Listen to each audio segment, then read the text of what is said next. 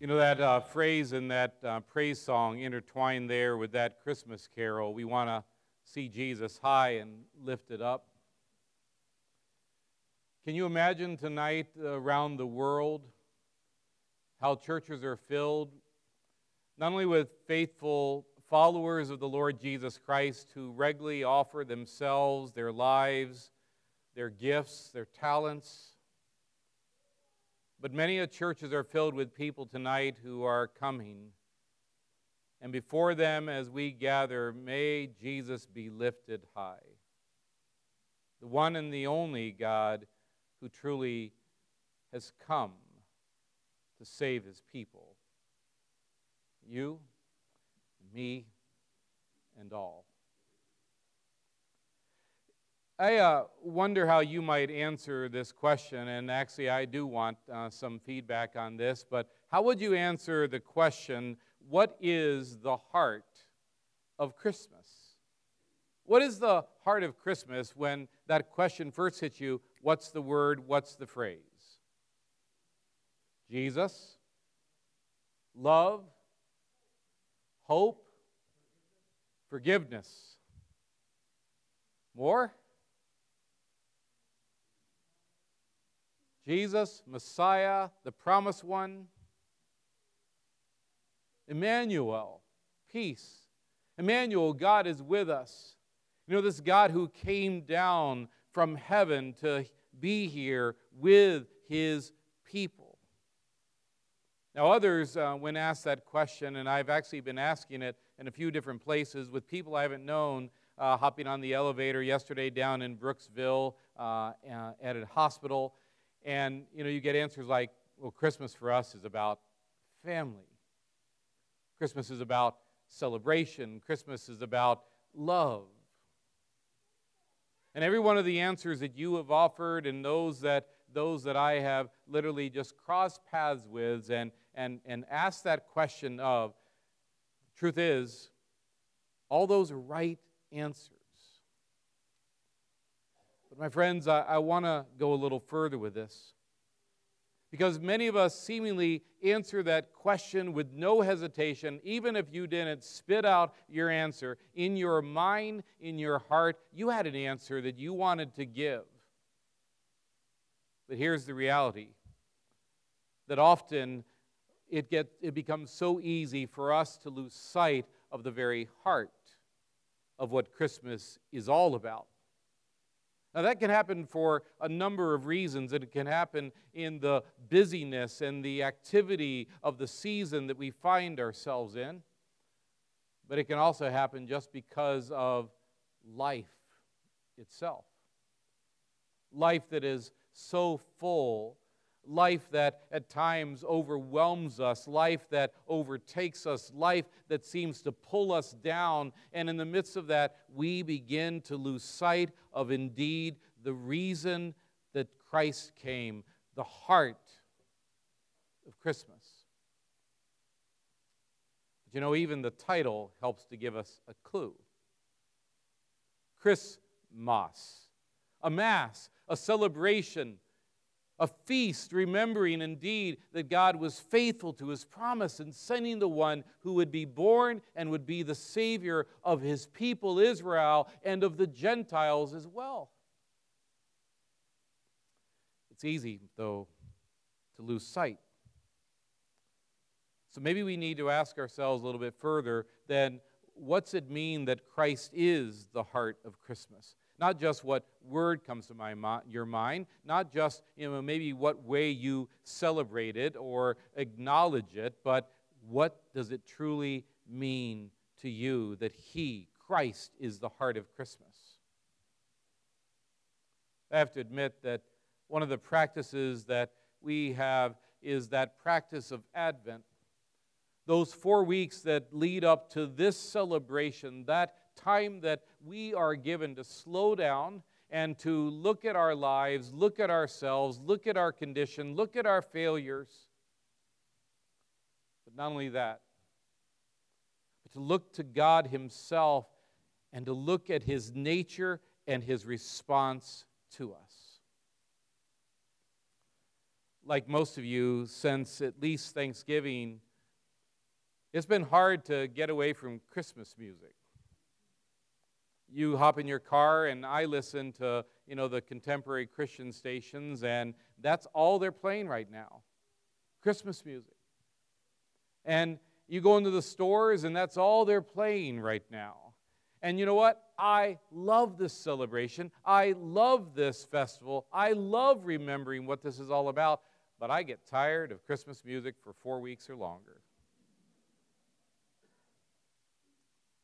But every once in a while, in the midst of, my focus and my, myopic view of life, God reaches out and grabs my heart and has something to remind me of. And about 2 weeks ago, I was in the car driving, and, I was on Joy FM, and on comes an old carol that most of us have sung. And I have to tell you that this song captivated my heart with these incredible, stunning, and disruptive word or sentence. O holy night, the stars are brightly shining. It is the night of our dear Savior's birth. You can sing if you want. Long lay the world in sin and error pining, till he appeared and the soul felt its worth. A thrill of hope, the weary world rejoices, for yonder breaks a new and glorious morn. Fall on your knees, oh, hear the angel voices. Light divine, oh, night when Christ was born. Oh, night divine, oh, night divine. I know we all mess up on those high notes. So I don't know if you captured the line in that literally the Lord used to reach out and grab my heart. But it was this. And the soul felt its worth. I don't know about you, but there are songs that I have sung so many times that I love them, but the truth is I'm just often speaking words. I'm not processing, what I am not only offering to God himself, but I'm not processing, I'm not thinking through what they are saying, what they mean to me personally. I don't know about you, but, and the soul felt its worth. This just doesn't seem to happen very often. You and I, we are out and about, and we, drive through our neighborhood, and there's a manger scene. Or you see a Christmas tree, and there on top is an angel, maybe, trying to remind you and me of the angels who proclaim the birth of the Savior of the world. Maybe it's just something else that ultimately turns your attention, and you begin to ponder and think about the nativity, about Christ coming into this world, being born as that babe. And your soul feels its worth. You see, at the heart of Christmas is the fact that you and I have worth and value before God Almighty. We have worth. We have value. At the heart of Christmas is the fact that God loves you and me so much that he came down into our messy world, into our messy lives, to be with us, to take our place. Oh, holy night. And my soul felt its worth. There's a story about a grandfather. Got any grandfathers here? I want you guys to try this now. There's a story about a grandfather who, came for Christmas to his daughter's house, and, he was so excited because he was going to get, to see his little 2-year-old grandson who he just missed dearly. And when he came in the house, no little grandson came running to give him a hug like he was expecting. And matter of fact, once he greeted his daughter, he began to listen, and instead of hearing that cheerful voice of his grandchild, he hears screaming, loud screaming. And he goes into the family room, and there's the little boy, and he's in a playpen. And he begins to go over, and he's going to pick him up, and his daughter says, "Don't pick him up. Leave him there. He needs to learn a lesson. He needs to understand what he did, he can't keep doing." And the granddad's like, but I just want to give him a hug. I want to calm him down. Leave him there. He needs to know that what he did was wrong. He needs to be punished. Granddad sits on the couch, and the little boy just keeps screaming and wailing. The daughter leaves the room. Granddad sits there. And then a few minutes later, the daughter notices there's no more crying. She comes back into the room, and there in the playpen is Granddad. And the little boy is outside of the playpen. And the daughter looks and does a double take, and she's like, "Dad." And he's like, "It's okay. I took his place. I'll pay the price."